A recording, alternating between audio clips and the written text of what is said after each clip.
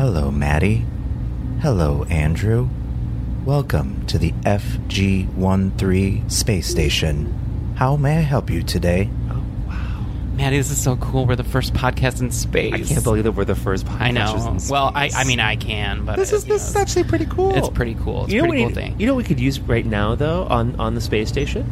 Is, like, some music. Ooh, I bet you could ask the AI, MikeHAL. Hey, hello, MikeHAL. Hello, Matty. Can you play Lady Gaga music, please? I cannot do that for you, Matty. What? You can't play Gaga? What? It's just... She does like a gay icon. Now, I can't just play it? Just play Gaga. This is the end. This is the end. Oh, my God. The end of what? This is the end. Oh, my God, what's going on? Oh, my God, This is the alarms! end. What is going on? Maddie, we should probably get in the escape pod. Go to the escape pod, run! You better hurry up and tell them what episode we're on. It's episode 21. In space, no one can hear you podcast.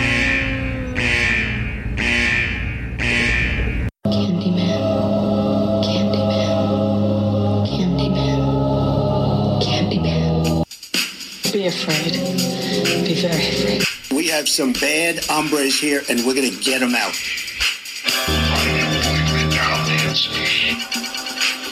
The box. You opened it. We came. Bing, bing, bong, bong, bing, bing, bing. I love China. Hi, I'm Chucky. Wanna play? I just want them to suffer. Look what you did to him. I joined Donald Trump on the Republican ticket because I believe he has the right leadership and the right vision to make America great again. In 2017, a majority of Democrats turned into alt-left radical psychos. But we'll get back to them later. I will build a great, great wall. I don't like them putting chemicals in the water that turn the friggin' frogs gay. Do you understand that? Turn the friggin' frogs gay. Serious crap gay. Frogs, friggin' frogs. It's not funny. I'm gonna say it real slow for you. Gay. Frogs. They're coming. They're coming.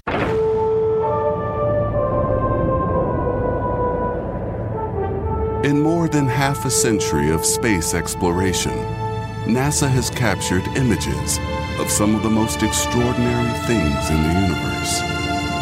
Desolate planets, giant solar flares, and distant nebulae. But they've also captured remarkable images closer to home.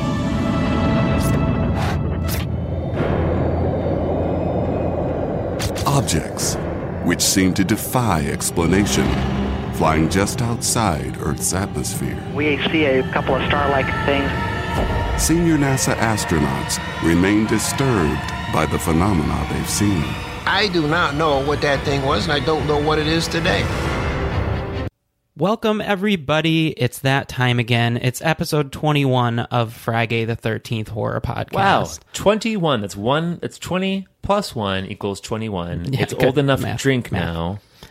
And here's our little podcast. Yeah, and today, as you all know, we are a podcast that talks about horror in real life and horror in the media. And today, our horror segment is going to be all space. The final frontier.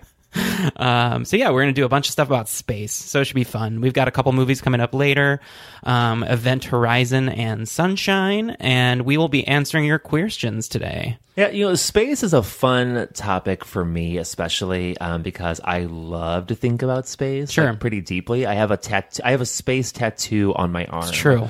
So I'm really super fucking into it. And so this is going to be a lot of fun. Yeah, I think so. And I think it's especially fun this year too, because this is 2019 is the 50th anniversary of man landing. Well, man and woman, just all of us together. How about that? Humankind. Humankind, yes. Landing on the moon. Ooh. And so there's been a lot of, really interesting other podcasts. Like there was a great podcast from the BBC actually called 13 Minutes to the Moon. If you haven't listened to it, I highly recommend it. It's wonderful. Hans Zimmer did the fucking music Oh my for the gosh. goddamn thing. It's so good. Talk about having a budget. Seriously, I mean, it's absolutely wonderful. NASA released a new documentary. There's been a lot of other, it's like really great stuff around it, and it's been wonderful to watch. Speaking of NASA, I think that leads us into kind of our first little foray. Yeah. So why don't you tell us a little bit about a certain German fella? A German fellow. His name is Wener von Braun. And put simply, we would not have made it to the moon as a country if it was not for Wener von Braun. The interesting thing about Wener von Braun is that he was a rocket scientist, but he came from Germany. Yeah. And, a lot of folks came from Germany, of course, but he also just happened to be a member of the Nazi Party. Yeah. And he also just happened to help the Nazis in a number of different ways with rocket science in terms of, creating missiles and creating rockets that aided Germany during the war. It's negligible it's not negligible. That's not the word I'm looking for. It's inconclusive, all the things that he might have done for Nazi Germany. But he was in the SS. And he was a member of the party. And put simply, we wouldn't have got there without him. And so it sort of like speaks about like a question that we've talked about before, right? Like it's sort of like art. It's sort of like watching The Usual Suspects or a film like that, right? So it's like, what do you do with it? Yeah. Like Usual Suspects, great movie, but also fucking Bryan Singer directed it and Kevin Spacey's in it. Like, how do you like distance yourself from those things? And it's kind of the same thing with this in a way. Like, but with rockets. How do we? Yeah, but with rockets. So it's like, without technology that was developed like for the Nazis, right? We wouldn't have gotten to the moon. So like, it's almost like, what do we do with that? But then like, there's no way that we can go back in time. Like, it's almost like, oh my God, like, thank God we did this thing. But what did we have to like trade off morally to do it?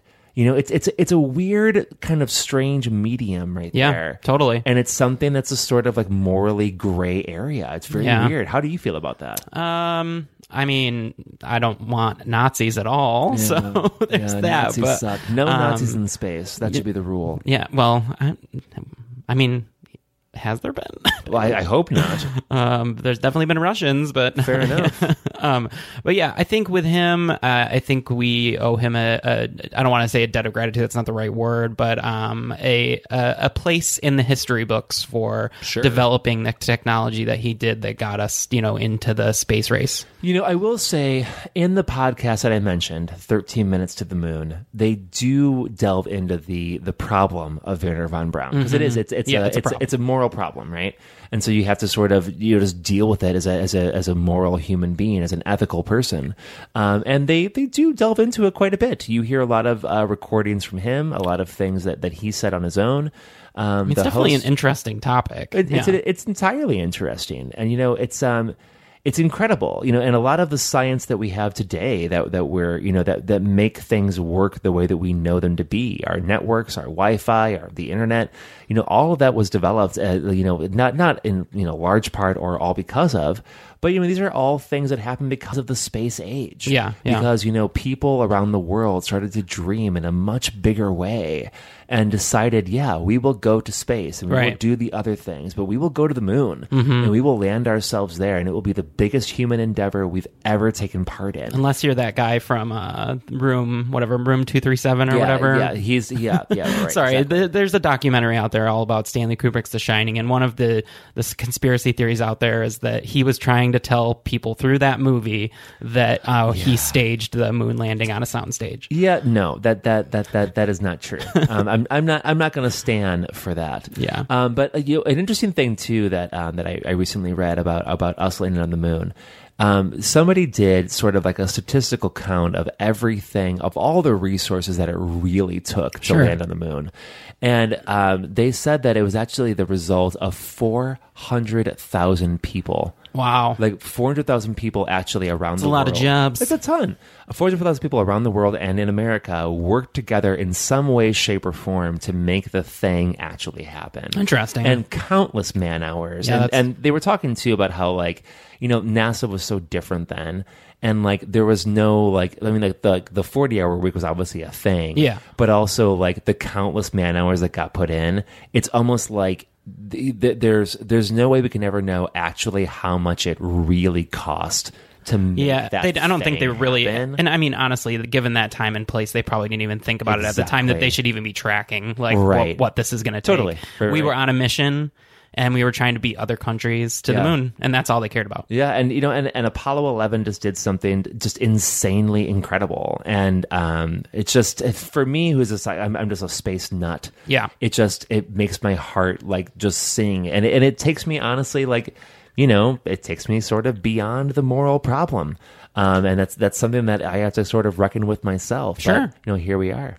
Can I tell you a story? Yeah, what do you want to talk about? So, in doing some of my research, I came across a little mission to the space station, to the Russian space station. Ooh. It is the Soyuz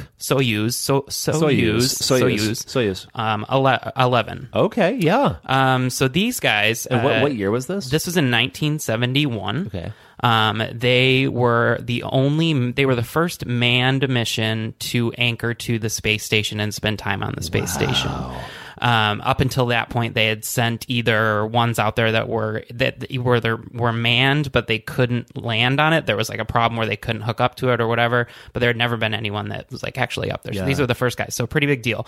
Their whole mission up there was that they were up there to kind of observe a rocket launch. So from Earth. So Russia was going to set off a missile, essentially, a rocket, and they were there to just kind of observe it and be like, see it from space, new angles, see how it looks performs. good from up here, comrade. It looks very fun the way you shoot it. Unfortunately, the launch was delayed, so they never even got to do their mission. What? But they did say that like one of the things that happened up there is like they were mandatory that they had to do a treadmill twice a day. That was like mandatory exercise. Sure, but yeah. it was so new technology and such new an area for the Russians that the whole space station would shake when they would be on these treadmills. Oh so my God. Pretty terrifying in and of itself. Jesus. But unfortunately, on their way back down into re-entry, a valve, an oxygen valve that was going to the outside bust open, and they were asphyxiated inside. Oh my God. They were found when they landed in their little, what do you call it? That little pod. Okay. The sure. security pod. And they knocked on the thing. Nobody responded. They opened it. God. And they were all three of them were dead. They had blood coming out of their eyes and their ears. And they had like weird bruises, purple spots on them. It's very tragic. And luckily with asphyxiation of this kind, they die within like a minute. Like it's a painful death, but it is quick. But it's the reason I'm telling you this is because, funny enough, this is the only people that have ever died in space. Oh my God. It's the only people, because all the other ones that have even happened were either like parachute didn't go off or like the Challenger, like those kind of things that weren't in space yet. Sure. So kind of just an interesting story about how they were the only death in space. They have a memorial now. It's like 3 etched faces of the 3 guys in Russia. Oh, I see. Okay.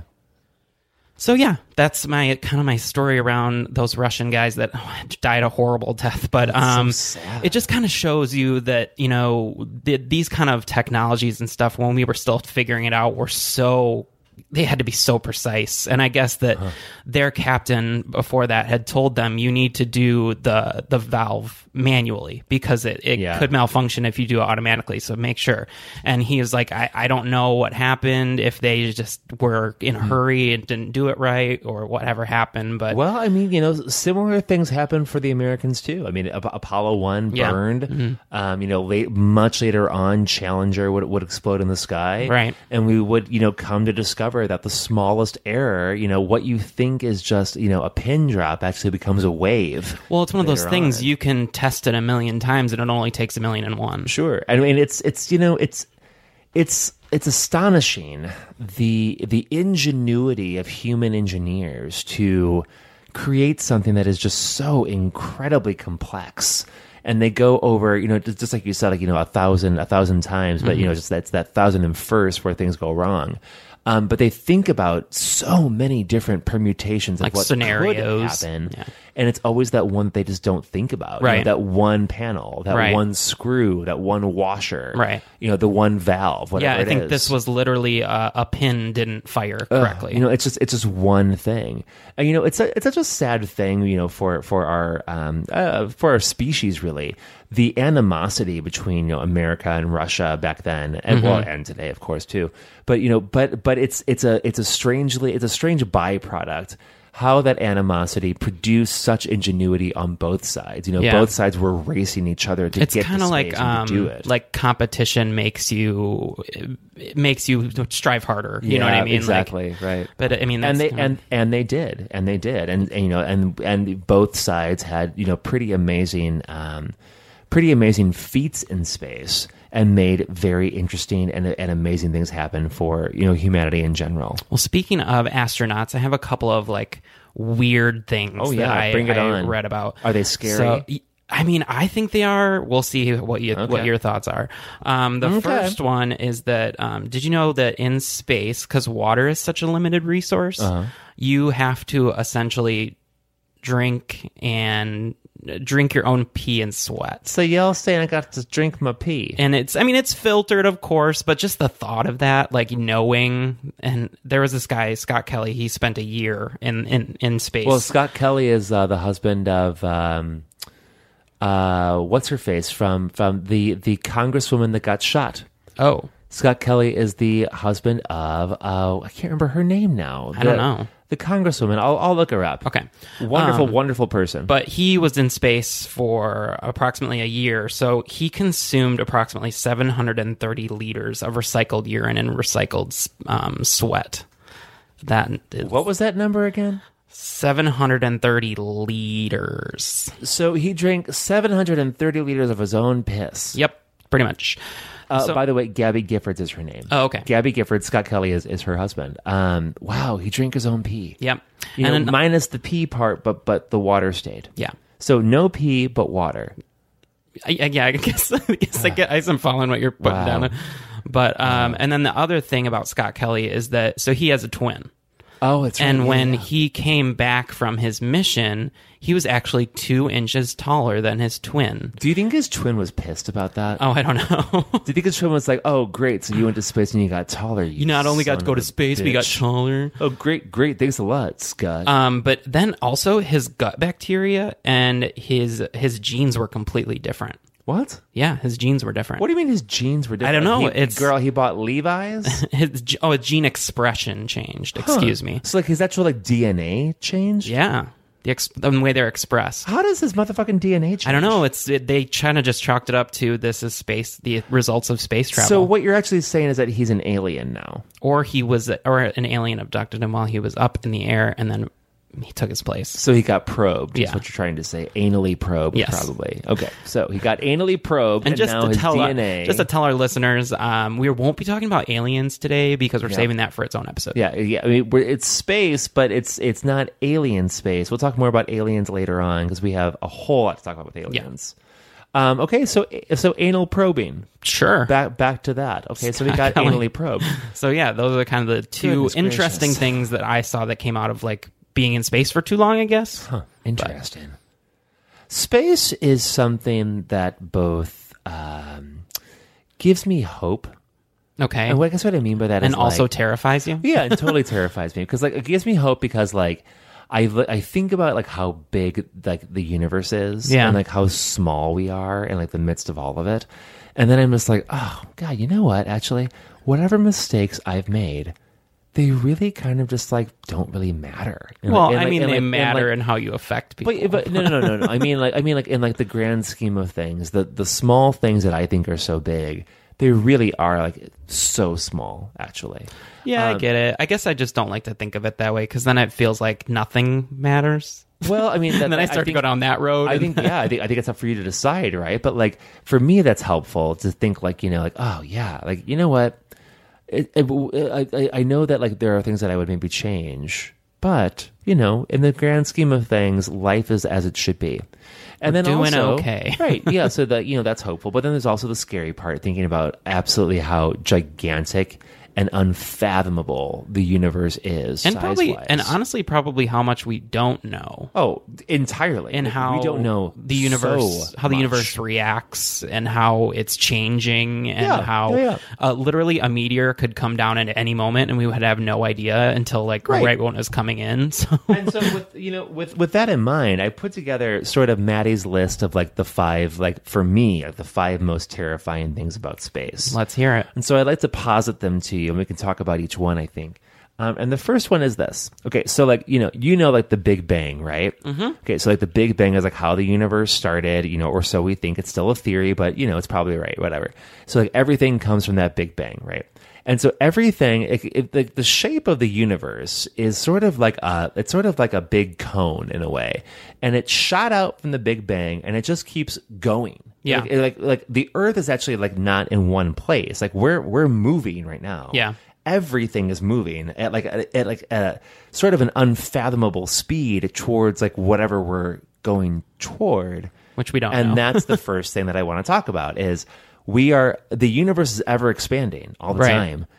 What is it expanding into? I don't know. And that's the question that I have. Does that kind of freak you out though? Yeah, it does. I mean, and just knowing that the Earth is like, I don't know, just the status of the Earth. Like, what do you mean? Like that anything like climate change kind of thing? No, I'm not talking about interiorly. Okay. I'm talking about exteriorly. So like when you say like we're moving at all times, like what we're moving towards, nobody's like really thinking about that. We're thinking about like, oh, Donald Trump's making a crazy speech again. Right, sure. It's just crazy to think like if you think outwardly like that, and you're like, okay, well, a meteor could come, like a solar flare could like eat us up in a second. Oh yeah, it's terrifying. No. Oh, we'll get there. Don't worry about it. But yeah, I mean, for me, like the thought of like how like the universe is really all that we can really wrap our brains around. Sure, like we can understand that, but then like there is something else that we're expanding into. Yeah, this darkness, this dark void, where there could be other universes, and where there probably are. Where physicists think that there are multiple universes. And, what does that actually mean? Yeah, I think I read that your brain can't even handle it. I think I read that at some point in tomorrow down the line, the whole sky will be just black. I mean, like, there won't be any what stars. The fuck, man? Yeah. Like no fucking stars. Like, ooh, right. So there's number one. My next one is this: astronauts hear music in space. Is that pretty typical because of radio waves? Well, we don't really know. All I know is this. I happen to know someone who's connected to the last man to walk on the moon. His name is Gene Cernan, a NASA astronaut. Okay. And on his last walk on the moon, there's a transcription of course, what all the astronauts on that mission were talking about. And there were 3 of them. I forget the others' names now, but they don't matter. Right. But Gene Cernan within that transcript mentioned it was along the lines of like, hey, do you hear that? And everyone was like, what do you hear? And he's like, there's whistling. It sounds like music. And he even says within that transcript, it sort of sounds like real spacey music. And he even goes like, ooh. Like a, what do you call that instrument? A theremin? A theremin, right. And he heard something on the moon. He heard music on the moon. And he's not the only astronaut to have ever reported I'm wondering that. if that has something to do with like waves. I mean, it very well could. I mean, one thing is that sound does not exist in space. Oh, that's true. So, I forgot about that. Space is entirely silent. So because there's no oxygen, there's no waves for sound to really travel through. It doesn't actually happen. So both of our movies later are completely incorrect. Entirely. I mean, as most space movies are, right? But like it's a very strange phenomenon. But also too, like Gene Cernan was not going to lie about that. Gene Cernan was a devout Catholic, is a very religious person. He military guy. Sure. Like, there's no reason for him to lie, especially because for astronauts back then, like the last thing that they wanted to be labeled as was crazy in any way, because it would mean the end of their career. So like it's very strange, but that is what some astronauts have reported. Okay, next, number 3. The next thing I want to talk about again that I sort of mentioned earlier is your place in the cosmic timeline. It's so infinitesimally small, it's basically meaningless except in the context of our own world. And so, like, you know, our lives mean something here on Earth. Right. But, like, then think about right now, there are trillions of other planets out there right now. Literally trillions. Yeah. Probably even more than that. Where there could be other societies that, you know, look nothing like us but are wondering the exact same thing. Yeah. And so it's both thrilling and also kind of scary to think about how important we think our lives are here just because of who we are and where we are. Right. But then think about it in context of everything else. Yeah. And doesn't that freak you out? Totally. I mean, I don't even know. It's actually like space for me when I am doing a lot of this research and like thinking about these kind of things. It starts to like make me anxious. Like it starts to gives me like a little bit of like anxiety. Are you having an anxiety now? No, just because we've been doing this for a whole week, like reading up on it and everything, that I kind of have made peace with it. But sure. It's when I start to think too hard about it is when I'm like, oh God, I can't do this. I can't go to work. I can't do anything. I mean, it's a little terrifying. What's your number 4? The next thing I have is that, so you know about black holes, right? Yeah, of course. Okay, so I think all of our listeners do too. So there happens to be one black hole. I was gonna throw a whole joke in there, but I just let it go. Listen. I'm not that big of a hole anymore. So this black hole is named B31715 plus 425. Oh, and yeah, I think I went to school with that. You know about this black hole. So B31715 plus 425. This particular black hole is actually not a black hole that's just like sitting around. This black hole is roaming through space, like literally going rogue all over the fucking place. And like eating things? Yes. And what they think happened was like this particular black hole, like, in the dark matter of the universe, like somehow got slingshotted off of like a binary star kind of thing. And is now, I don't know any of those things. Exactly. I mean, neither do I really, but just like follow along. So it got slingshotted off, and now it's just like ping-ponging around space right now and gobbling up shit as it fucking goes. And it's traveling at a speed of literally like millions of miles an hour. Like in what direction? No one fucking knows. Like it's just like going crazy. Like, it could come to here, like, you know, fucking tomorrow. It's absolutely insane. Oh, weird. But I didn't think know about that. that. There's a black hole just going rogue right now. Like that's absolutely terrifying. It's like the Wild West. And so good luck fucking sleeping tonight, everybody. Have a good, good night. But then also my final thing that I want to talk about is this. And it is about something that you mentioned earlier, which is a solar flare. Yeah. And so solar flares are actually pretty common. But when solar flares go off from our only star that's closest to us, of course, the sun, the center of our solar system, when they go off, it usually causes something, some sort of like problems with radio waves on Earth, problems with Wi-Fi, problems with the internet, problems with phones, that sort of thing. There are plenty of scientists who predict that the next giant solar flare, which another one similar happened in the 19th century, when that next one happens, it's going to be the end of a lot of shit, including a little thing called the internet. And if the internet goes out, it's a lot more than just your email. Right. It's a lot more than just accessing fucking like Pornhub. I mean, it's like a major portion of our infrastructure now. It's what everything is built revolves on. It's food systems. It's transportation. It's defense. It's literally everything. So imagine a world right now where the internet just suddenly stopped existing. Yikes. You wouldn't be able to call people. You wouldn't be able to order food. You wouldn't be able to even get food because the logistics systems that run on the internet Are they wouldn't even saying work just the anymore. internet or like a total blackout? It would be sort of like a total blackout. Okay. And so it would cause such destruction on the earth that havoc would reign. Havoc would rule. There would be riots everywhere. There would be war. There would be famine. There would be problems beyond our imagining right now. And it would mean the deaths of millions of people.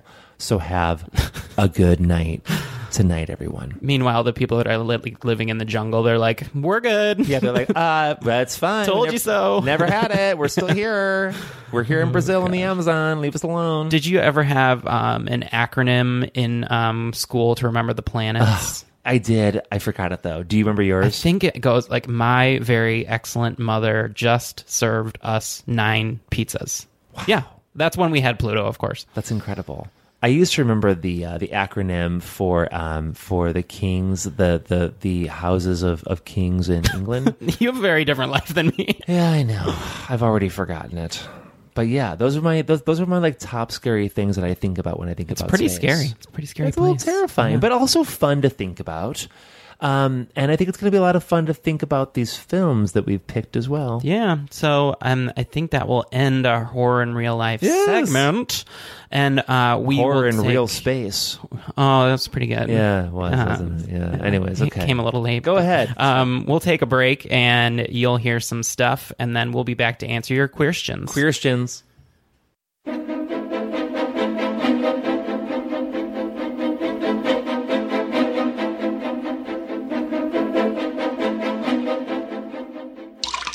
Anybody else want a whiskey? Yeah.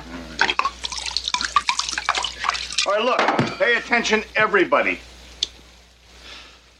Wadsworth, am I right in thinking there is nobody else in this house? No. Then there is someone else in this house. No, sorry. I said no, meaning yes. No meaning yes?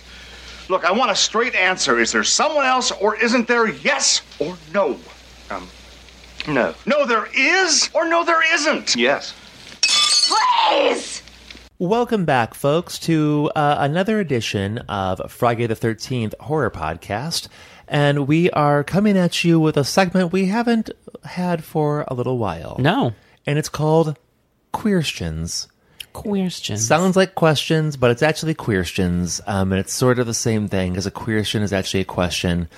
But it sounds better for us if we call it queerstion. Anyways, we're going to ask each other some questions here. And these all came from you lovely listeners out in social media land. These came from real people like you. In fact, you're probably listening right now. And we're going to answer your queerstions.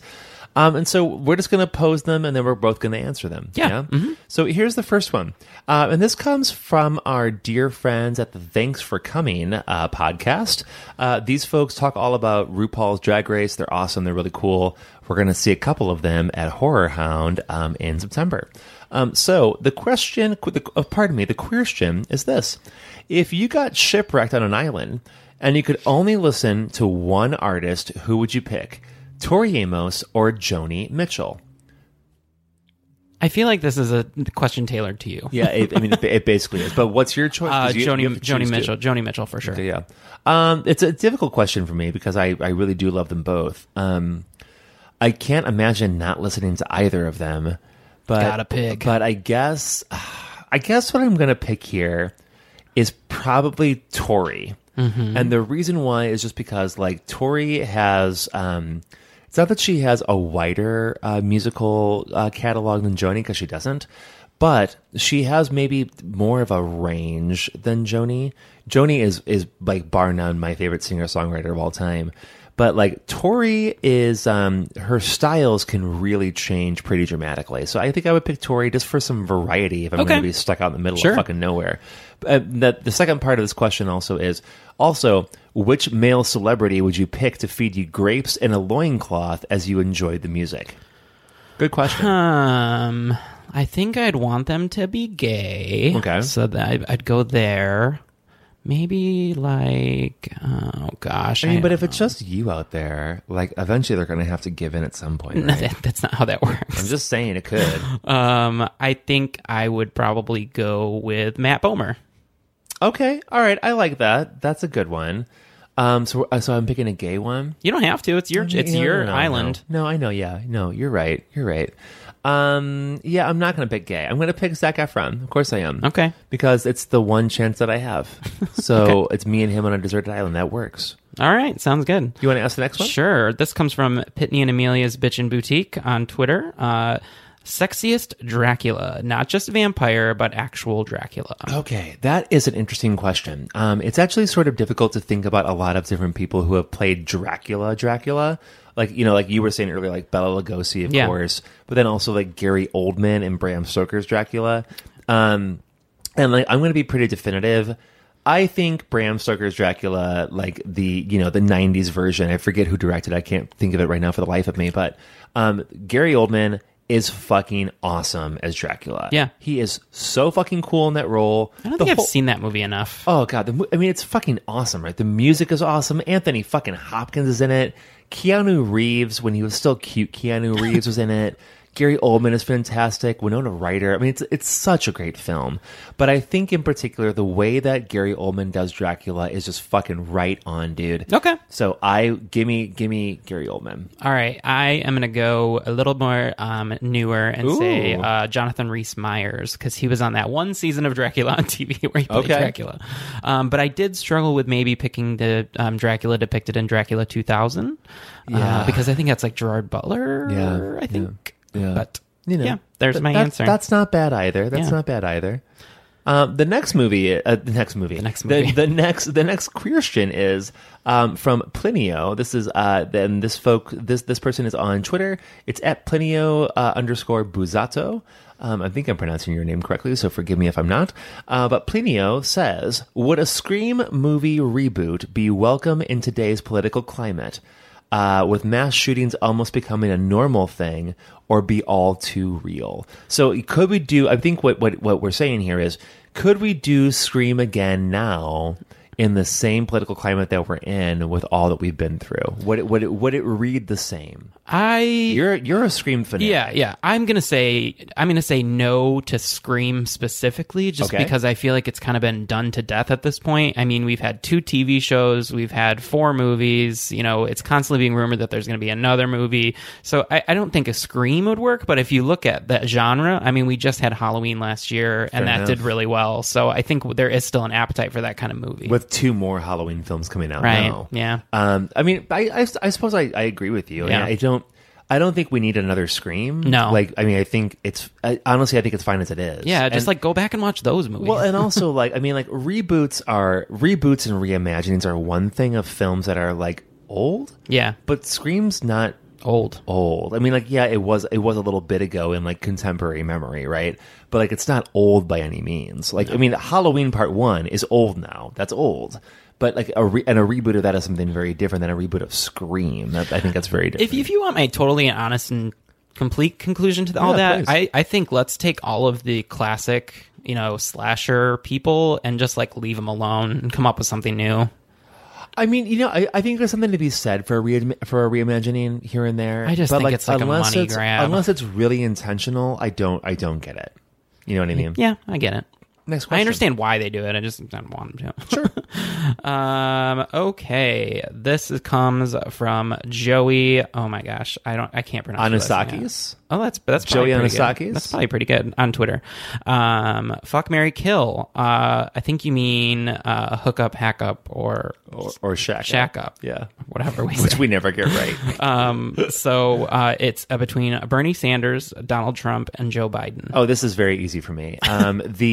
So fuck, marry, kill. I will kill Donald Trump. I will fuck Joe Biden, and I will marry my dreamboat, Bernie Sanders. Simple. I'm gonna go kill Donald Trump. I'm probably just gonna. It's hard for me, but I'm probably just gonna fuck Bernie Sanders and marry Joe Biden, because Joe Biden's kind of just dump, and I don't have to really think about a lot with him. Whereas with Bernie, I would constantly be having conversations. It'd be exhausting. That is true. Because Joe Biden is definitely derpy as derp exactly. these days, for sure. Okay, so next question comes from one of our dearest friends in the book. Her name is Casey. On Instagram, you can find her at Casey Style. That's KACYSTYL.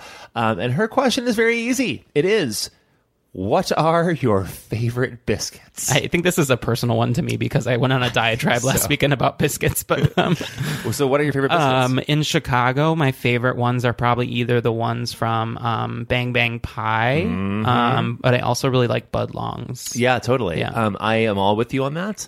With a little bit of honey butter. Oh, without a doubt. My favorite biscuit is bar none Bang Bang Pie and Biscuit Company here in Chicago, Illinois. It is just so good. Happens to be less than a block away from my apartment. I get that biscuit with butter and with an egg on it and with jam. Yum. And it is I want that right now. Fucking delicious. It is incredible. So I know a lot of people in the South think they got biscuits covered. Trust me. These Northerners have biscuits, but there's a lot of bad biscuits too, though. Oh, without a doubt. But Bang Bang Pie Company has it done. It's so good, so good. All right, so our next one comes from Yoda3278 on Instagram. Hi, guys. Is there a female celebrity that you have a crush on? Wow. That's a great question. I definitely have one that I've had for a long time. You go first. What's yours? Kristen Bell. Kristen Bell, I just think she has like the kind of personality that would carry me through. And I've been in love with her ever since Veronica Mars. So fair enough. Let's see. Female celebrity crush. When I was a kid, my female celebrity crush used to be Lisa Bonet. Like, oh my God. By far. I totally thought Lisa Bonet was like the coolest girl. The cat's pajamas. Seriously, like if somebody's like, who's cool? I'm like, Lisa Bonet. She's so random. Cool. Like, I thought she was so cool. Today, I don't know if I really have a celebrity crush. Just because I don't really think about women in terms of like crushes, right? I admire women. Women are some of my deepest friends, my closest friends. Crush, though, I don't know if I really have one. I guess if I were to have to pick one, like who's this like smoking? Or maybe like somebody that's more like androgynous. Oh, fair enough. It's so hard. Why is it so hard for me to pick things?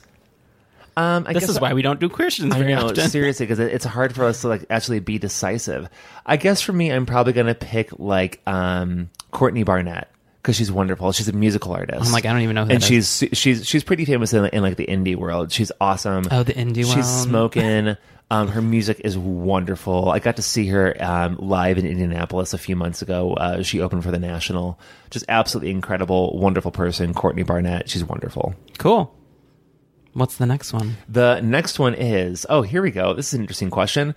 This is from Ian C. Birch on Instagram. And here we go. How many jockstraps are an appropriate number for a 41-year-old homo to own? Just a ballpark number. I think that's whatever you are comfortable with, my friend. Yeah, and Ian, who I happen to know personally, I'm going to say that the number might be the number 3 for the Father, the Son, and the Holy Ghost. There are the 3 jockstraps that you need. Okay. Next question. The next question comes from... I'm just going to spell it. EIPJD. It was really awesome and really nice to us. Wonderful. And talks to us on Instagram all the time. But there's no way to pronounce that, though. There's not enough vowels in there for me to pronounce that. He just asked, how are you guys doing? That's a great question. Do you want to go first? How are you doing? I'm doing fine. I'm ready. What do you mean by that? I'm just tired. That's all. I'm ready for the weekend. Yeah. But things are looking up. Yeah. So. I feel you. How am I doing? I am doing well. This has been a really busy summer for me. I am training for the marathon, and Andrew's done that before too. So he knows how tired you get after a while. Like you hit a point in the summer in your marathon training where just like every day you're really tired. That's when I would just start to like listen to books on Audible or whatever. And it's just, it's a bit of a slog. I really love running, but that's a lot. I just had my birthday actually yesterday, as of recording this, and that was a lot of fun. So I've just turned 37, and I don't feel old by any means, and 37 isn't old, but your body starts to feel the way that it feels, right? So sure. That's just how it is.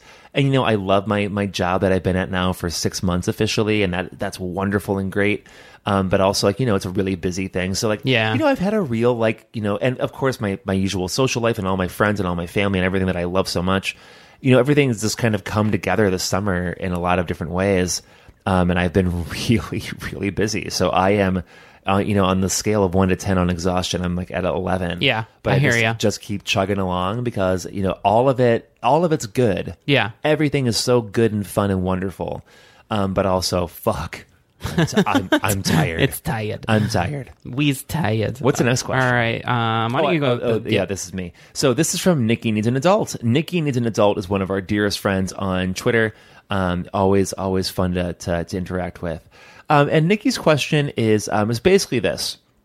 If you're an out person, if you're an out LGBT person, how do you essentially like feel like that's not the only thing that you're known for? Yeah. And so I think what she means is like before you come out, it's like you're like, oh God, I'm gonna come out and this is gonna be the only thing that people can like think about me, and then you actually come out and you're like, oh, that's not that big of a deal. I don't know. I mean, I guess like for me, it's it's been so long since I've come out. Yeah. Like it's sort of a difficult question for me to answer. The only thing that I would say basically is, for me, being an LGBT person, being specifically being gay, is an intrinsic part of who I am. Sure. And there are plenty of people that I've met who are like, oh, it's just, it's a part of who I am. It's not everything. And I'm kind of like, actually, for me, it's a whole fucking lot. Yeah. It defines a lot about me. It defines me politically. It informs how I interact with the world. It informs who I love and what I desire.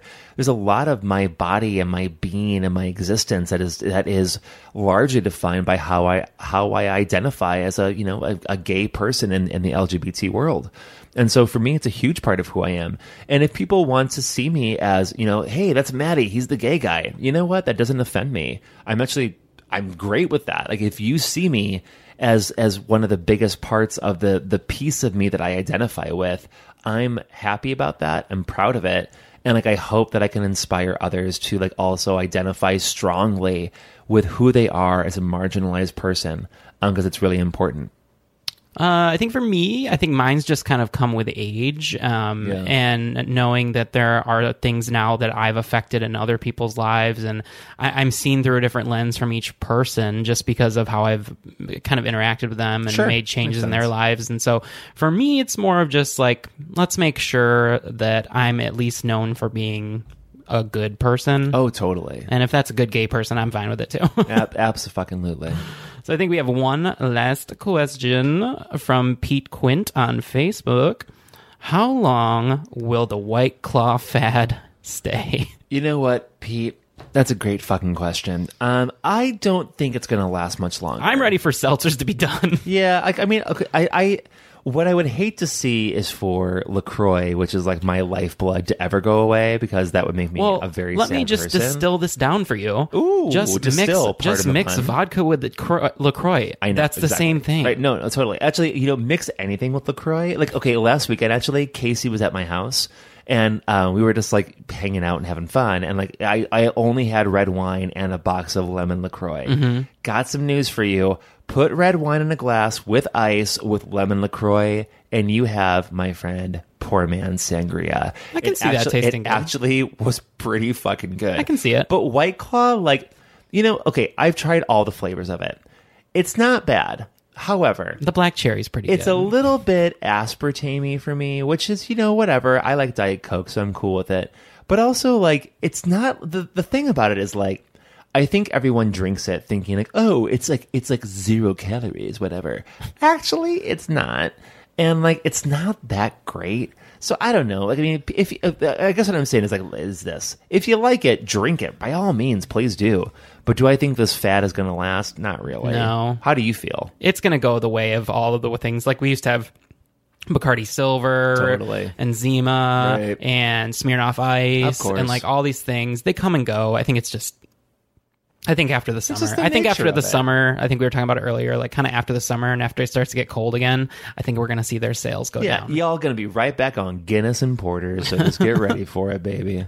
It's so cyclical though with the alcohols. Because just a couple years ago, everyone was like shouting from the rooftops about beer and craft beer and everything, and then that kind of went away. And then everyone was like, rosé all day, and I'm like, I've been drinking rosé for 10 years, but it's fine. And now everyone's like, oh, rosé, there's a lot of sugar in that. Yeah, and it's just an hour to this. Yeah, I think especially in Chicago we see it a lot because Chicago's a hard drinking city.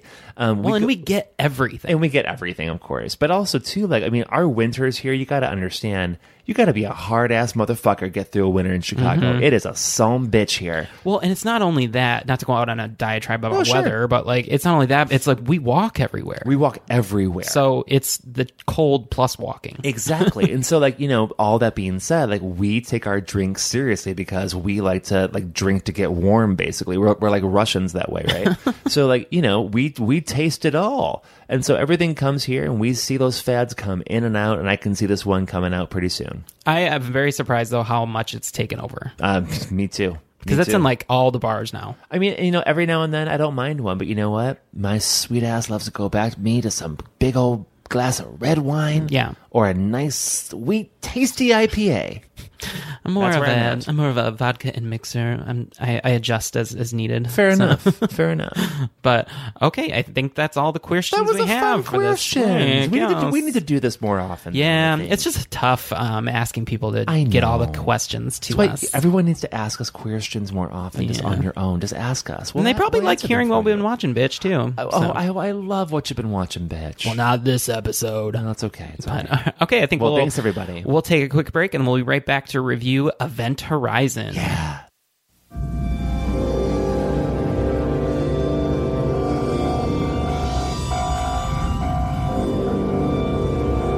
At 0300 this morning, TDRS picked up an automated navigation beacon broadcasting at 2-minute intervals in Neptune orbit. This is incredible. It's the Event Horizon. She's come back. The Event Horizon was the culmination of a secret government project to create a spacecraft capable of faster-than-light flight. The ship doesn't really go faster than light. What it does is it creates a dimensional gateway that allows it to jump instantaneously from one point of the universe to another light years away. Where's she been for the last 7 years, Doctor? That's what we're here to find out. Welcome back. It's time for our horror and media section. And this time, because we're talking about space, I don't think we could do a space episode without talking about Event Horizon. Matty, why don't you give me a little synopsis and tell me some of the notable cast? Ooh, sure thing. So this is Event Horizon from 1997, which is so long ago now. It's kind of crazy. That's 22 years ago, just so you can clock that in. So the synopsis here. In the year 2047, a group of astronauts are sent to investigate and salvage the long-lost starship Event Horizon. The ship disappeared mysteriously 7 years before on its maiden voyage, and with its return comes even more mystery as the crew of the Lewis and Clark discover the real truth behind its disappearance and something even more terrifying. This was directed by Paul W.S. Anderson as Paul Anderson, written by Phil Eisner. Great cast, really great cast. Kathleen Quinlan, Jolie Richardson, Richard Jones, Jack Noseworthy, and of course Jason Isaacs, Lawrence Fishburne, and the inimitable Sam Neill. Yep. Great film. This is a film that really reminded me of being in high school. Okay. I loved this movie when I was in high school. It scared the ever-living shit out of me when I was a kid. I was terrified of it. And I remember seeing it with my best friend back then, Kevin, and a couple of our friends. And we used to have some taglines that we would say to each other in high school.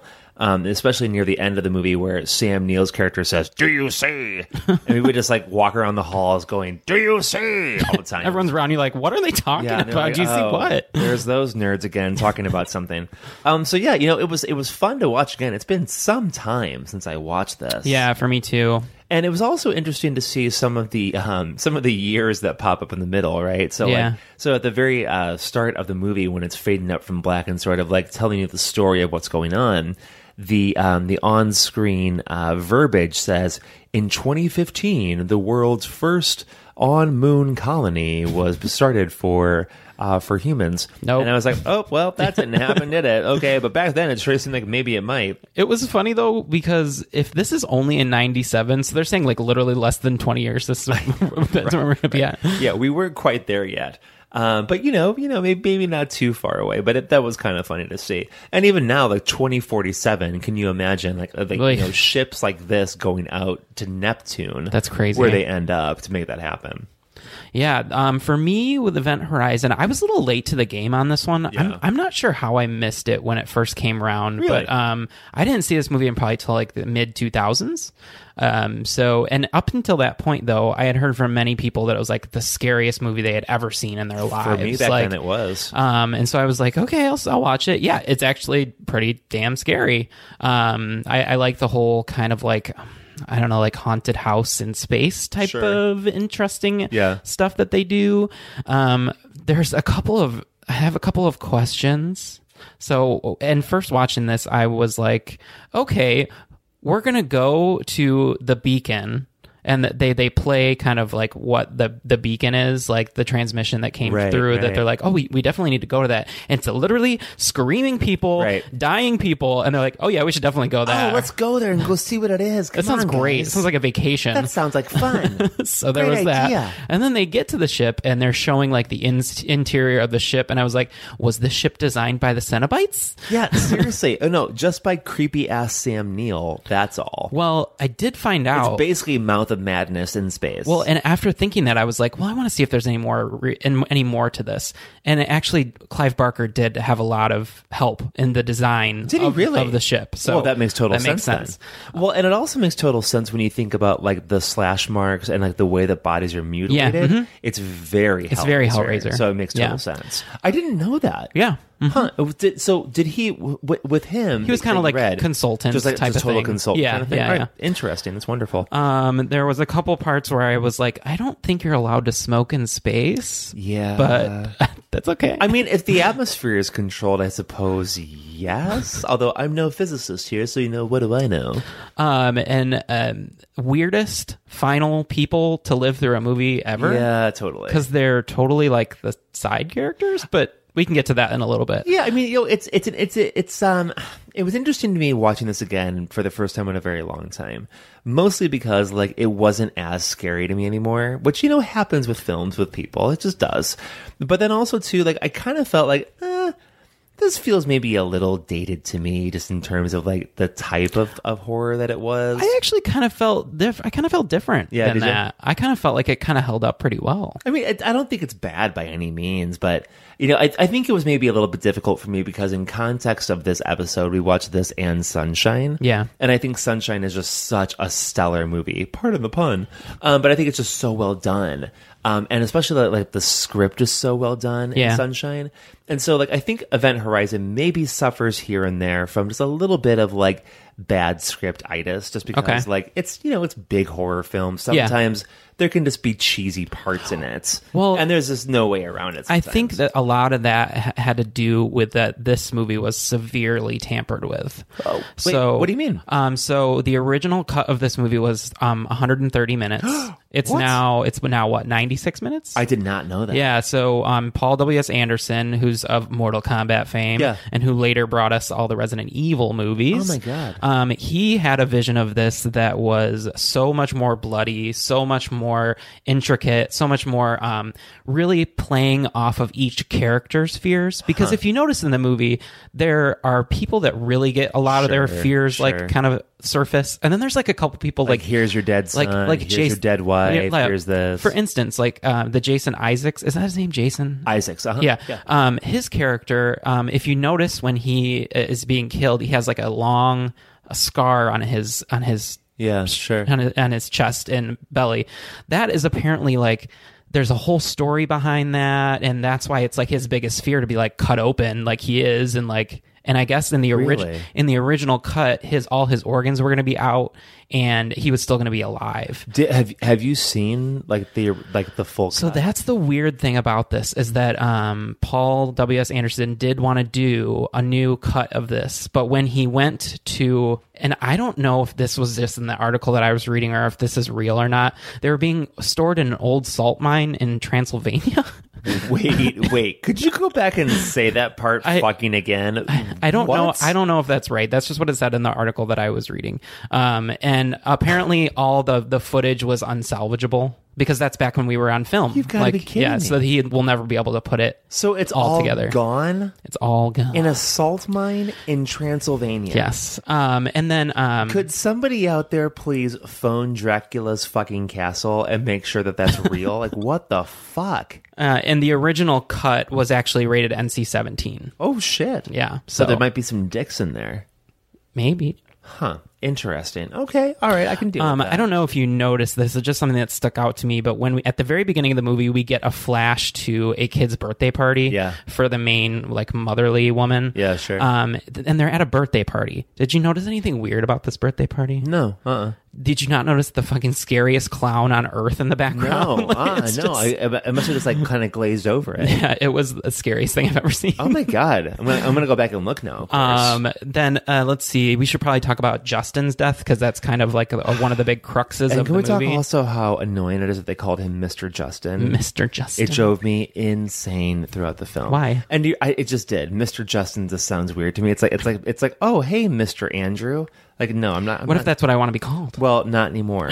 And also, like, remember when that guy that played him, whatever, I said his name, but I can't remember it now. But remember when that guy used to be in like a lot of things? Yeah, he's Jack Noseworthy. He's in a lot of things that like of the 90s. Yeah, exactly. And he was like kind of like built and like kind of like early 90s sexy in a weird way. Yeah. But now I'm kind of like, oh no, go play with Legos kind of thing. You know what I mean? But he essentially is one of the first ones. He gets sucked into the portal. The black hole, like the mini black hole. Yeah, I guess. And he comes out and he's completely like phased, like can't function, like, and he ends up going and saying, you haven't seen what I've seen. If you've seen what I've seen, then you would want to die too.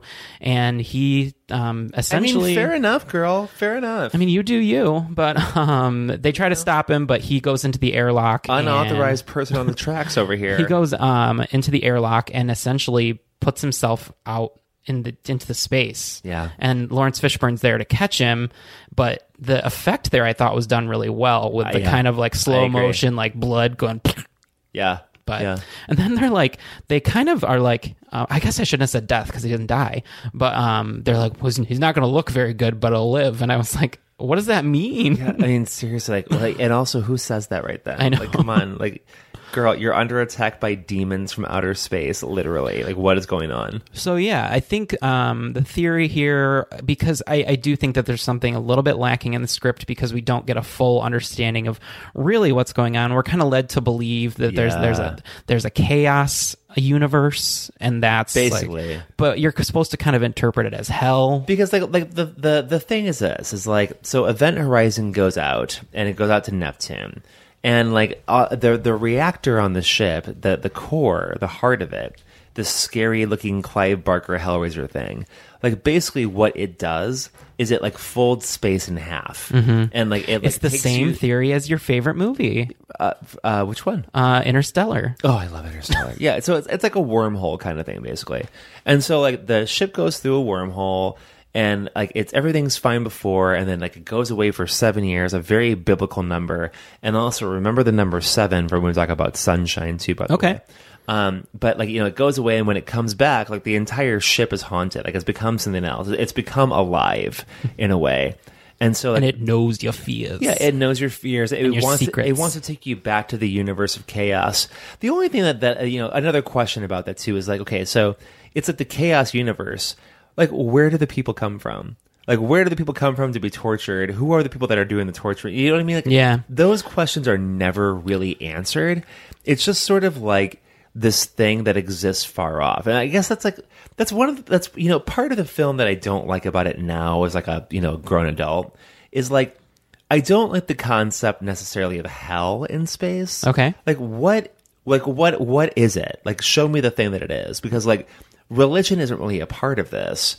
So, like, what is the actual thing? I think it's like it's not corporeal. Does that make sense what I'm trying to say, though? But I think what I'm trying to say is, like, it's not corporeal. It's not something that you see. It's just something that, like, plays with you. Yeah. You know what I mean? Yeah, I mean, it drives you insane. And not to harp on this too much, but in the original cut, I guess that scene of, how you get the flashes of the people, like, kind of getting torn apart and whatever, shows all of it. Oh, my And, like, God. I guess there was a part where, like, somebody was, like, being, their teeth being drilled and people pulling people's tongues out. He actually hired sex workers to come on and for the actual like set, like the actual chaos orgy, I guess, if you want to call it. Oh my God. So this was going to be a pretty crazy movie, and it got really toned down by the production company. But I mean, I guess like maybe you can kind of understand. Like, I get it. Yeah, they were probably like, okay, listen, we hired you because you did Mortal Kombat. Yeah, this is a lot of fucking shit. This was not in the scope of work, my friend. Right. Like, this is a lot. We're not paying you for this. You're getting paid for this, and that's it.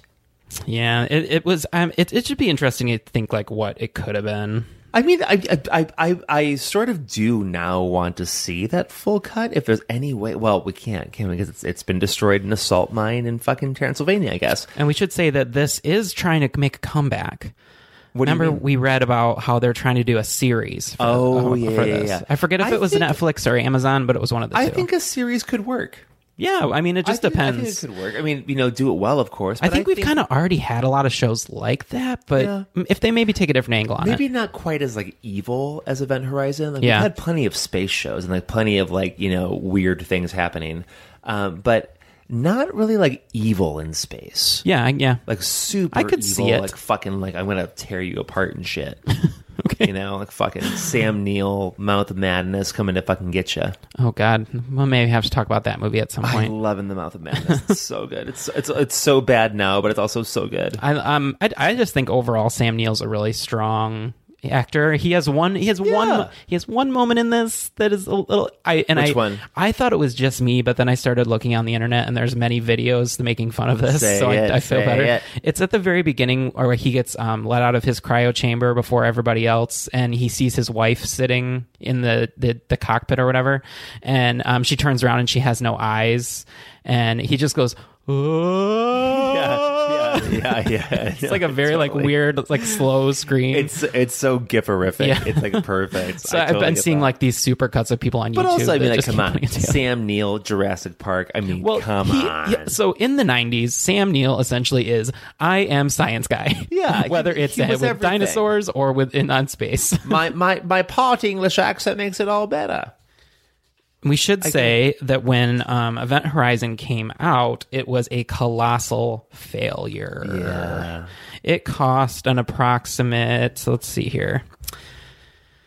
Oh gosh, it only made $9 million.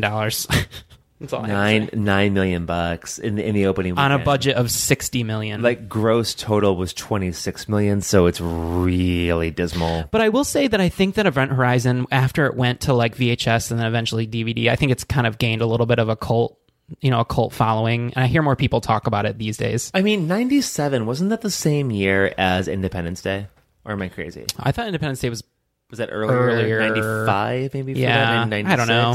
All I know is that Scream was out in 96. Oh, that's interesting. I mean, like, it could have been like a space fatigue thing kind of thing. Maybe. Or they just didn't market it right, or... That too. I mean, also, like, the motherfucker was scary. Yeah. And, like, when that word got out about, like, fucking demons from goddamn space hell, people were probably like, fuck no. Girl, I am going to go watch, fucking, whatever, romantic comedy is on right now in 1997, and then go to TGI Fridays for, my bourbon chicken.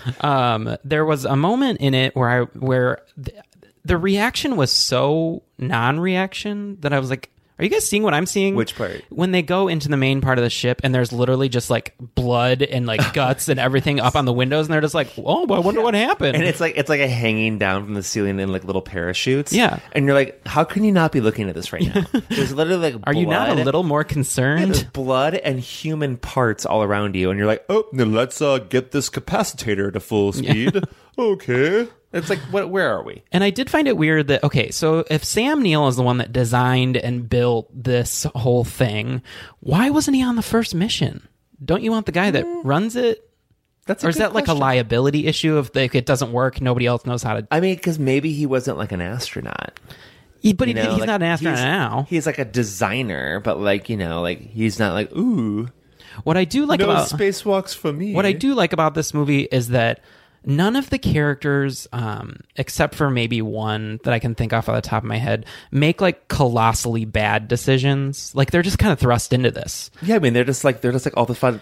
Like suddenly they are literally thrust into hell. Right. And but it's not. It's how'd not. I get here? And I'll harp on this when we talk about Sunshine. It's not about like making a decision to go do something else that wasn't part of the mission. Yeah. And then the only other thing is the one thing that does not work for me in this movie is the comedic side. When they try to make those jokes towards the end, so hard. It's so that dumb. Character just doesn't work. It cheapens everything the thrills that you do, and you don't need to do that. Yeah, I agree. It's just like the only thing that really didn't work for me. I hate cheap jokes. I hate cheap writing. I'm not into it. Okay, anything else you would like to talk about with Event Horizon. I mean, no, I think, if you haven't seen Event Horizon before, it might be pretty scary for you for your first watch. Yeah. There is some scary shit that fucking happens here, man. It's like when you watch Hellraiser for the first time, and this is nowhere near that, of course, but it's fucking freaky. Yeah, totally. And I guess we should say that his whole his guilt, Sam Neill's guilt, revolves all around his wife, and because he worked instead of was with his wife, she committed suicide. So just kind of hard getting back to that. They all have guilt as the basis of their fear, and a lot of them are about like leaving someone. Yes, totally. So totally human to human. Okay, so what do you give Event Horizon out of 7 stripes? Because here at Friday the 13th, we judge on a 7 stripe scale for the 7 stripes of the rainbow. I'm not going to be too harsh on it. So notwithstanding the criticisms that we've had of it tonight, I'm going to give it a 4.5. Okay, I'm a little higher. I think it holds up. I think it's got some really good scares and chills. Sure. I was still a little bit tense at certain points, so I'm going to give it a 5. Okay, I think that's a totally fair rating, and from me too. I think together that makes a lot of sense for both of us. Okay, I guess we will take a quick break, and we will be right back to review Sunshine. Put on your sunglasses. Our sun is dying. Mankind faces extinction. 16 months ago, I, Robert Capa, and a crew of 7 left Earth frozen in a solar winter. Our mission, reignite the sun before it's too late. Welcome to Icarus 2. So if you wake up one morning and it's a particularly beautiful day, you'll know we made it. Welcome back, folks, and we are here with our second movie for tonight's episode, for this episode, whatever.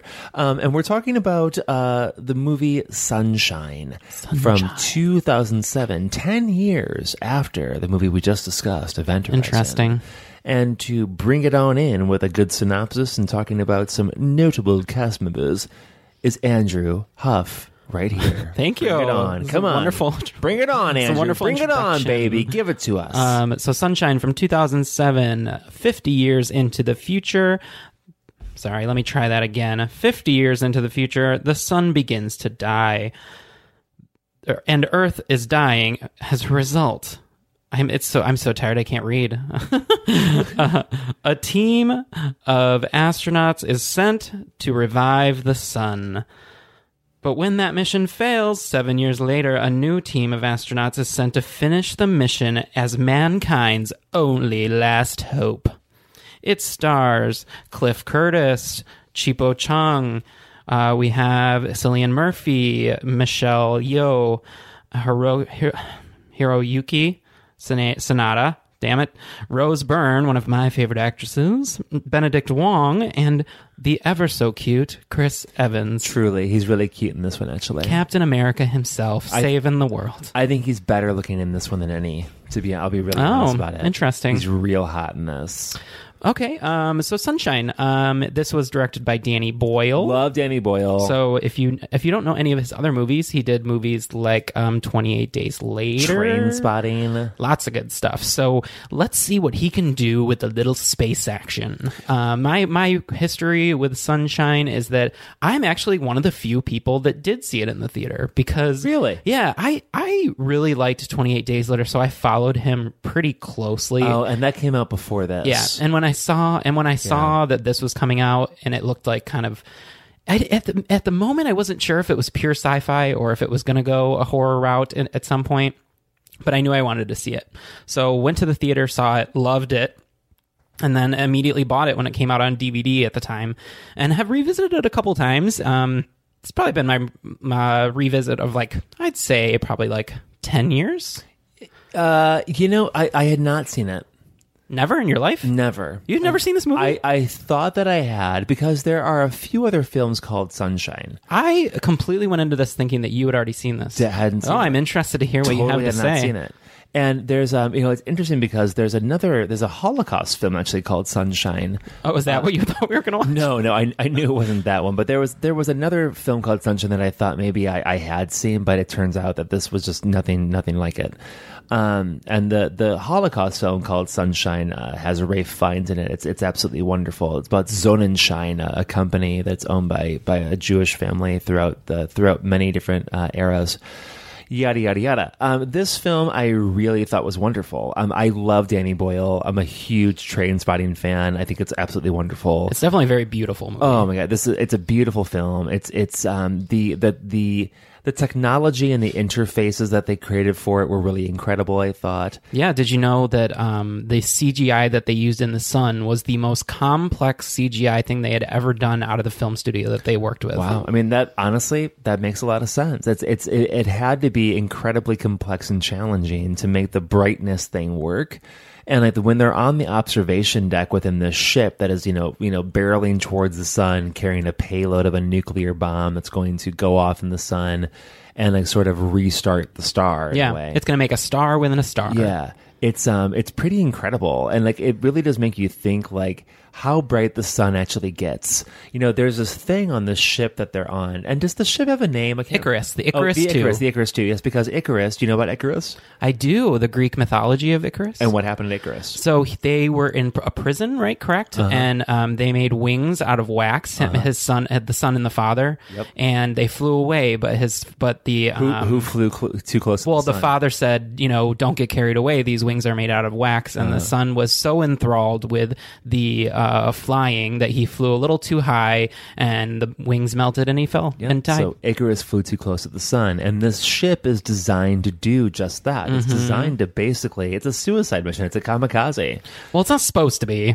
Yeah, but I mean, I would guess it's sort of a little bit like Interstellar, I would guess, right? Like where it's like, you tell your crew, yeah, no, you're going to be able to get out of there just fine. Don't worry about it. But everyone kind of knows, like, listen, we're probably going to die on this motherfucker. Yeah. Like, we're delivering a nuclear bomb to the hottest thing known to man. Well, all I know... Probably going to die. All I remember is that they say within the movie that, the Icarus 2 will have 4 minutes to get out of the blast zone. So that led me to believe that there was a kind of an escape route. Could very well be it. But then we also get kind of some of these lines that are like, okay, well, we have like 75% of the oxygen to get back to Earth. So like, I don't know. I think that they kind of knew that there was a lot of risk involved, but there was a planned mission. I think there's a lot of interesting things about this film, and there are some things that I really love about it. One of the things that I really love is that I'm a big sucker for post-apocalyptic films. Sure. So like Mad Max, that kind of thing. I love post-apocalypse. But even more, I think I love even more pre-apocalypse. Because the thing about post-apocalyptic films is that you usually don't know fully, like, okay, we're in this very interesting world where something bad happened. Yeah. But what happened? Right. Pre-apocalyptic films like this one show you don't, like, now you see, like, okay, this is what is happening before like something terrible might happen. And so I just love that. I love being able to see, sort of like Interstellar, once again, one of my favorite films of all time. Like, you see what's actually going on. You know what precipitates the great fall.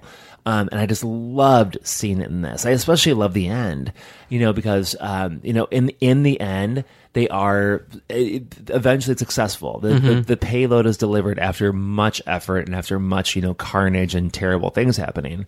They deliver the nuclear bomb to the sun. The sun, you're led to believe restarts itself. And then on Earth, which is in a solar winter, so everything's covered in snow right now, you see the dim sun suddenly become bright again. Yeah. And it shines over all of Earth. And it's like this, like kind of really beautiful moment in the end, really touching, really, really sweet. And you see one of the astronauts' sons and his wife, walking through a field, and then all of a sudden, boom, there's the sun. Pretty intense stuff.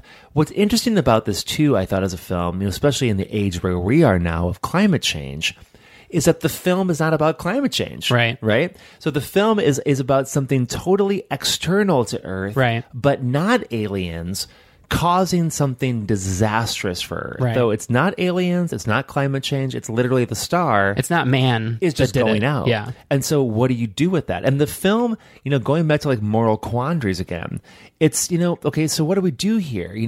the Icarus one, when it goes off course, when it gets lost, or so we're led to believe, and it turns out it was just their captain or whoever that guy was. I forget exactly who he was. He was the captain. He was the captain. He's actually the one who heard voices, such that it told him, hey, actually, this is God doing this. You're not allowed to interfere and or meddle with that. And essentially, they become a cult on their own. Exactly. On their own ship. Right. And so, it's something actually to think about. The sun is going to do what the sun is going to do. Will man succeed if you go in and try to fuck with, a giant star that's at the center of your solar system? Right. Who knows? It is, what seems to be sort of a very simple scenario of a horror film, albeit, a sci-fi horror film, turns into a bigger question. When natural things happen, do we interfere or do we let them happen as they're supposed to? Yeah, totally. Some of the things that I really appreciated about this movie is, of course, the design of the whole thing, the design of the whole spaceship. It's beautiful. And the gardens, and they have that's what's making the oxygen, and it's just, they do a really good job of setting the scene and making you. And I guess one of the things that I found out is that Danny Boyle made all these actors live together for a certain amount of time. Do you know how long? It didn't say. It just said that he made them all live together so that they would have a communal feeling, they've been on this ship for a long time. Really interesting. So, it worked. No, I totally. The color scheme is really interesting in this movie, just because you deal with all the brightness and the darkness and the green and then the gold and everything. There are a couple of things that, you can't have a space movie without people making bad decisions. Of course not. But it was just so. This movie, I think, is visually stunning. I think that it's a really good story. Yeah. I think that it feels a little unbalanced for me, just because the first 75% of the movie is one kind of movie, and then it kind of morphs into a different movie after that. I would agree with you on this. So it feels a little It suddenly turns into a monster movie, like a slasher movie almost. Yeah, which I'm not opposed to. It felt a little tonally weird to see this. I wonder if he could have introduced elements of it throughout the film, earlier instead on. of all, and maybe he doesn't the killer isn't all of a sudden there all the time, but are there ways that you could have peppered this in a little differently? Yeah, I don't know. But I think all the characters are really well written and really well acted. The script is really good. The part where it starts to, and it was only on this watch really, because I don't know if I'm looking at things with just a more critical eye, knowing that we're doing the show. But this time around, I just felt the decision making and the logic of the crew was just a little weird. So there's a moment where they're okay, they get a signal beacon from the Icarus one. Oh my God, could they still be alive? Of course they can't be, because it's been 7 years, but that's fine. Sure. And they're well, should we go to it? And everyone's no, except for a couple people are yeah, we should see if they're okay. And I'm no, we're not doing it for that. That's not the reason we're going to do this. But then they come up with this thing where what is this? A physicist? Is he a physicist? Yeah, basically. He's does this little role play thing, formula, and it says that it's got a 47% chance of succeeding with their current payload. And then they deduce that if we had a second payload, we would definitely we'd have a better chance of restarting it. That's kind of the crisis that they go into. They're well, I guess we're gonna go to that ship. But in my logical brain, I'm just how about you go and launch that payload, get away. If that doesn't work, then you can go back. Sure. You know what I mean? Because just keep on your track, man. Essentially the Icarus one was outside of the blast zone because they weren't in enough to launch their payload. Right. So it's just no, stay with the mission, because ultimately that's what sets this kind of series of misfortunes that happen. So we get the turn, and the guy who controls the ship, that he forgets to reset the shields because they're going to be facing the sun differently. We have a few panels that go missing. The captain and Cillian Murphy's character go out to fix these panels. Right. And this part kind of annoyed me too, because I was the captain essentially sacrifices himself to fix the final panel, and I'm is one panel going to make a difference? Apparently, yeah. I'm just you had to die for this? Exactly. Or maybe you go away we can reset it again, and then you can go back out and fix it. There's just like a certain things that I'm just like, sure. Why are they? I thought these people were like the smartest astronauts in the world. Why are they making these dumb decisions? It's frustrating. Definitely, it's frustrating. It's truly frustrating. I'm trying to think if there was any. Oh, I thought it was really strange that the communications officer was second in command.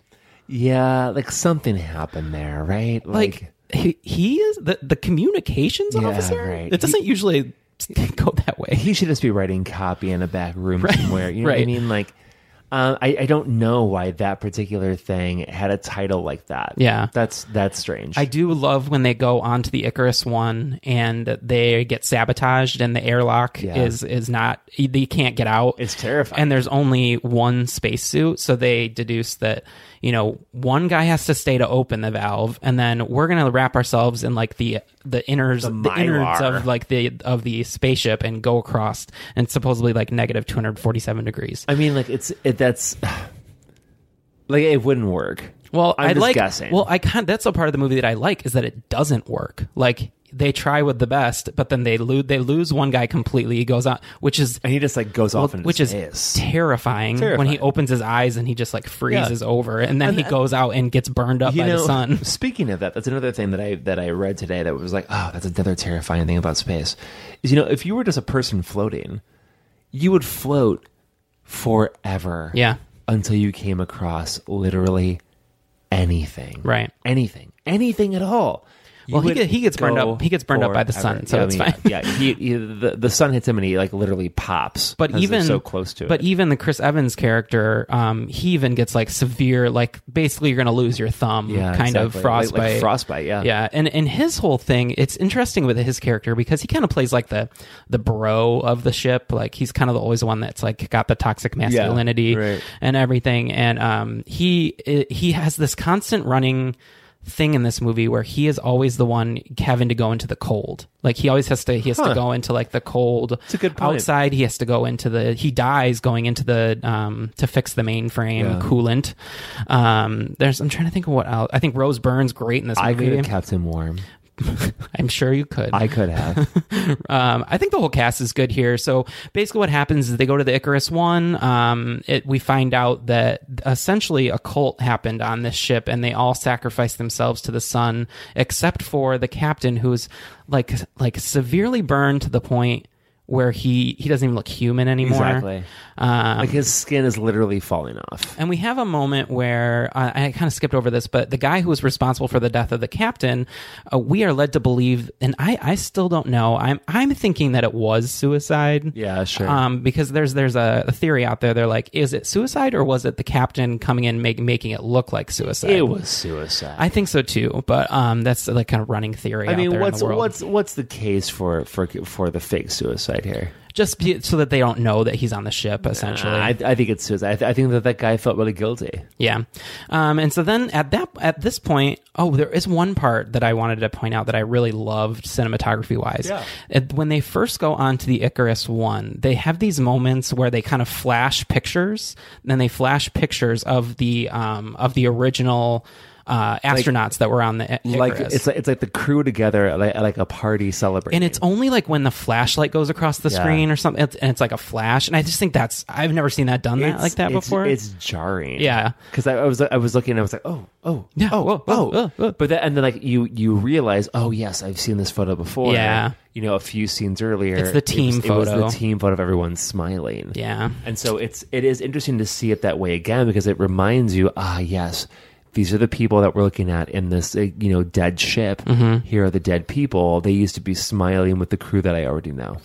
And essentially, it works very well. And essentially, what happens is the captain kind of goes around and sabotages a bunch of stuff because he doesn't want him to succeed. Right. And then it essentially turns into a slasher movie for like 25 minutes. Yeah, and it's crazy and chasing and.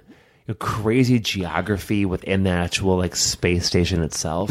It's just like it's an insane film. One guy I did want to talk about is the psychologist, who is obviously the most insane person on the ship. Yes, totally. But he essentially wants like the best tan ever because he doesn't stop going into this observation deck, and at the point of his death he literally has like blisters and peeling lips, and I'm just like, totally, dude, you don't need to be tan in space. You gotta stop it, man. No one cares. Exactly. Stop. But he's like, I think that if they were to kind of keep going on the mission the way they were, he may have developed some like kind of tendencies like the other captain did. Sure. He's like obsessed with it. But that's here nor there. I agree. Let's see here. I'm trying to think if there's anything else. There's some interesting stuff here with Sevens. Okay. And so, we saw Seven in Event Horizon. The ship was missing for 7 years. In this film, Sunshine, the ship was also missing for 7 years. 7 is a very biblical number, especially in the Old Testament. There are 7 days of creation, 7th day of rest. For 7 years, they will have nothing but famine. For 70 years, they will have this 70 times 7. I mean, 7 is literally all over the Bible in the same way that like 3 is all over the Bible. And especially in like apocalyptic senses. And so I think that numbers were a way that the ancient Hebrews made sense of life around them. And it's not surprising to me when I see numbers like this in storytelling because it's been a natural part of how humans tell stories for a long time. So it was just interesting to me to see all these really like biblical numbers throughout this film and throughout Event Horizon. It was pretty cool to see. And ultimately, it's especially a good use in Sunshine, I think. And ultimately, in the end, I mean, after everyone has kind of been killed or died, it comes down to kind of just Rose Byrne and Cillian Murphy, and she's pretty much on her last leg. It's because there's also an air supply issue, so like and they're fighting and stuff. And I also thought that was kind of funny when Chris Evans attacks Cillian Murphy, but there's not enough air for them to be toxic masculine. Totally. So they just like have an asthma attack. It was like air took down toxic masculinity. Exactly. Totally. There you go. And then essentially he goes in there and he finally gets to, release the payload, and it goes in. And like you said earlier, we see some shots from, and I think that part's really, really beautiful where kind of the new stars coming at him. I don't know how realistic, because I feel like if it was the same degree as the sun, he'd be like burned up as like right away. Yeah. But it was for cinematographic. That's not a word. Cinematography sakes. Sure. But makes sense. I'm trying to think if there's anything else with Sunshine, but I think we gave it a pretty good once over. I mean, I think that's it for me. Oh, I think the score is really good. I meant to bring that up. The score is fantastic, and not a surprise from Danny Boyle. Like, Danny Boyle takes music seriously. Did you notice though, at the end of both movies, there was like a techno number or something? I'm like, what? This doesn't make sense. Mean The Prodigy? Yeah. Yes. Rest in peace. Oh gosh. But yeah, entirely. I think Sunshine's marvelous. I really do. I'm glad you liked it. Yeah, I think it's really great. I think it's it's not fun by any means, but it's like it's sad but hopeful. It's a good, once again, pre-apocalyptic story. It really is. Cool. Well, Totally. what do you give it out of your 7 stripes? I'm not going to go too crazy here, but I'll give it a 5.5. Okay. I think it's a great film. I think that's exactly where I was at. I'm like 5.5-ish. If there was a little bit more logical decision making, totally agree. I think I would be up on it more. But it's pretty good film. I am with you on that. Okay, well, let's take our final break, and we'll come back to do Hottie of the episode. Hottie, get hot, Hottie. Shantae, you stay. Shantae, you stay. Shantae, you stay. Shantae, you stay. Shantae, you stay. Shantae, you stay. Shantae, you stay. Shantae, you stay.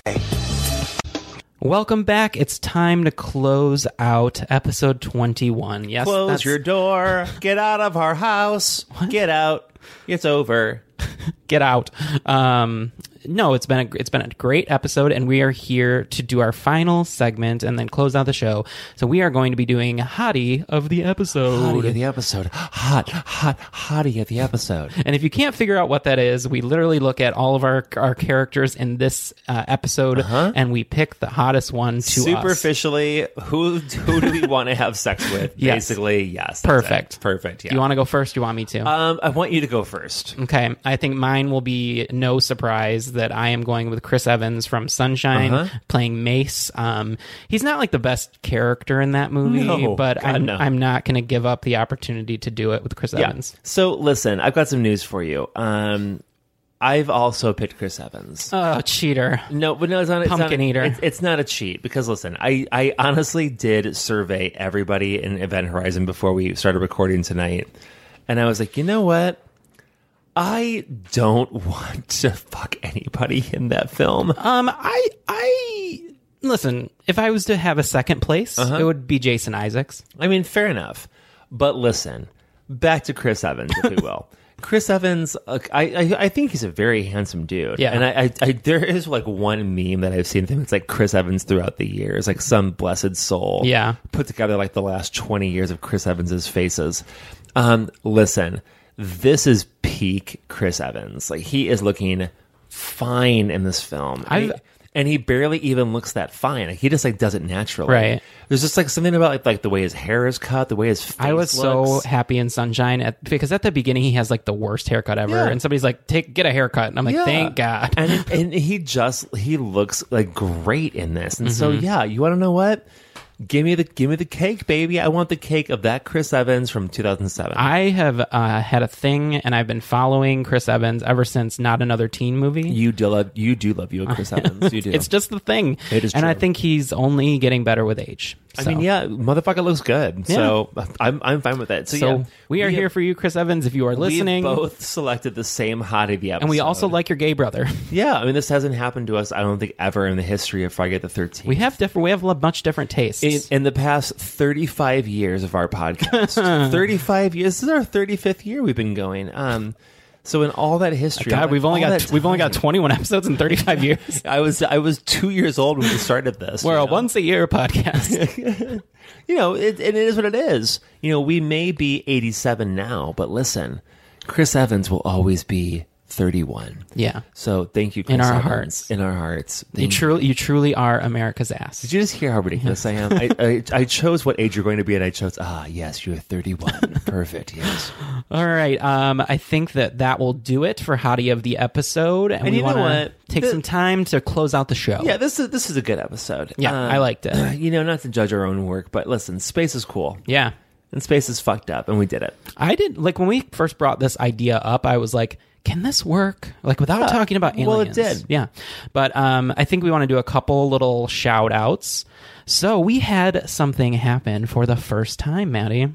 For the very first time ever. What was that? We were actually sent a screener. But like a real screener from like a real studio. From Lionsgate. And like, don't get me wrong, people out there that have sent us stuff before, yes, your stuff is real.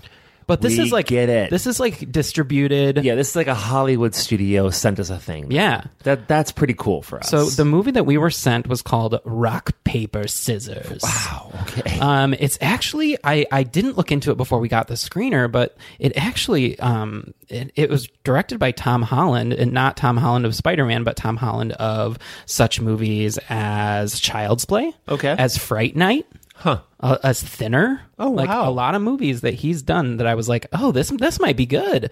And then it was written by co-written by Victor Miller, which Victor Miller is the writer of the original Friday the 13th. Exactly. So I'm like, wow, well, this is like something. And it had even had Michael Madsen of Kill Bill fame. Okay. It had Maureen McCormick. Okay. Do you know who that is? What was she in? Marsha. Oh my god. She's the original yes. Marsha Brady. Jesus Christ. And Tatum O'Neal, which is a name that you should all know. Oh my god, Tatum O'Neal. So Jesus. I went into this. It's about a guy who was a killer when he was younger. Ryan O'Neal? What? Ryan O'Neal? What are you talking about? I'm joking. That one went over my head if it was a joke. Keep going. So he essentially is a murderer who plays a deadly game of rock, paper, scissors with his victim. And if he wins, he kills you. But guess what? He cheats. So. Well, what if you win? You don't, because he cheats. You can't cheat rock, paper, scissors. But he gets caught and then goes into an insane asylum for a number of years. Oh, wow. Is rehabilitated, and this is like his story of like going back out into the world. Huh. Why they would let him out? Well, I don't know. Well, I think he's earned his way out with good works. So, and he then reads the Bible. Who moves in next door? But the victim's sister, of course. So she's kind of like bitch gotta die. And then from there, it's kind of a like it's kind of a play between like is he crazy or are they making him crazy? Right. And then there's a side story where he thinks he has a twin. Yeah. And I'm not going to tell you anymore. You know, if you're really hardcore into horror and you're trying to see everything, sure, seek it out. Yeah. It's going to go to streaming eventually, I'm sure. Yeah. So I would maybe wait for streaming because, I mean, it's an indie movie. It's low budget. It's okay. Oh, that's interesting. I mean, it sounds like fun. It's okay. I'm going to look forward to seeing it. You can take the screener home with you. Okay, I will. Yeah. I will. Okay, and then I think we just have a couple people to thank. Of course, we always want to thank our wonderful podcast network, Legion Podcasts. Thank you, Legion. You guys are awesome. Thank and you, Bo Ransdell. you've put us through a lot. And we also had another thing happen to us that's going to be probably coming out soon after this recording. Yeah, a lot of fun. We got contacted by a pretty... a pretty well-known rag here in Chicago called Windy City Times, WCT. Windy City Times is one of the quintessential LGBT news sources really in the country. And so we had a great chat today, a great interview with Melissa Wasserman, reporter at WCT, a journalist there.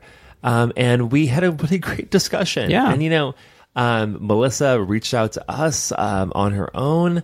Came through that email that you can email us at, frygay13@gmail.com. Frygay13@gmail.com. And we just had a blast having a really wonderful discussion with But it was her. really cool that they reached out to us. Yeah, I was so surprised. We loved it. So, Melissa, if you're listening to this now, thank you so much. And for our listeners out there right now, we will get this out to you as soon as it becomes available to us. So look forward to that. We had a lot of fun today recording that. And of course, this will be our last episode before we go to Horror Hound weekend. Horror Hound. So look for us in Indianapolis if you're going to be there. Please give us a shout out. Either DM us on Twitter or send us an email. That's all you got to something. do is just DM us, and we guarantee you we will meet you somewhere for a drink. Yeah, for sure. Like, we're not like going out of town. Don't get me wrong. We're going to be in Indianapolis by the thing. Yeah. But if you're at Horror Hound, if you're close by, let us know. You got to come see us. We'd love to see you. And then finally, as we always ask for, the only payment that we ever hope for from you, our dear listeners, is that you give us a review on wherever you listen. Yes. Where it would be most helpful, of course, is on Apple Podcasts. Yes. We are still 6 measly reviews away from our summer goal of 200. Please help us get to 200. All you have to do is go there and just click the stars. Just click the stars. Write something if you can, but that's it. So I think we've had a great time today. We did. Talking about space. We really did. And the final frontier. And now I'm going to get in my spaceship. I'm going to take my ass home. And I'm going to remember that even in space, there's always time to get slayed.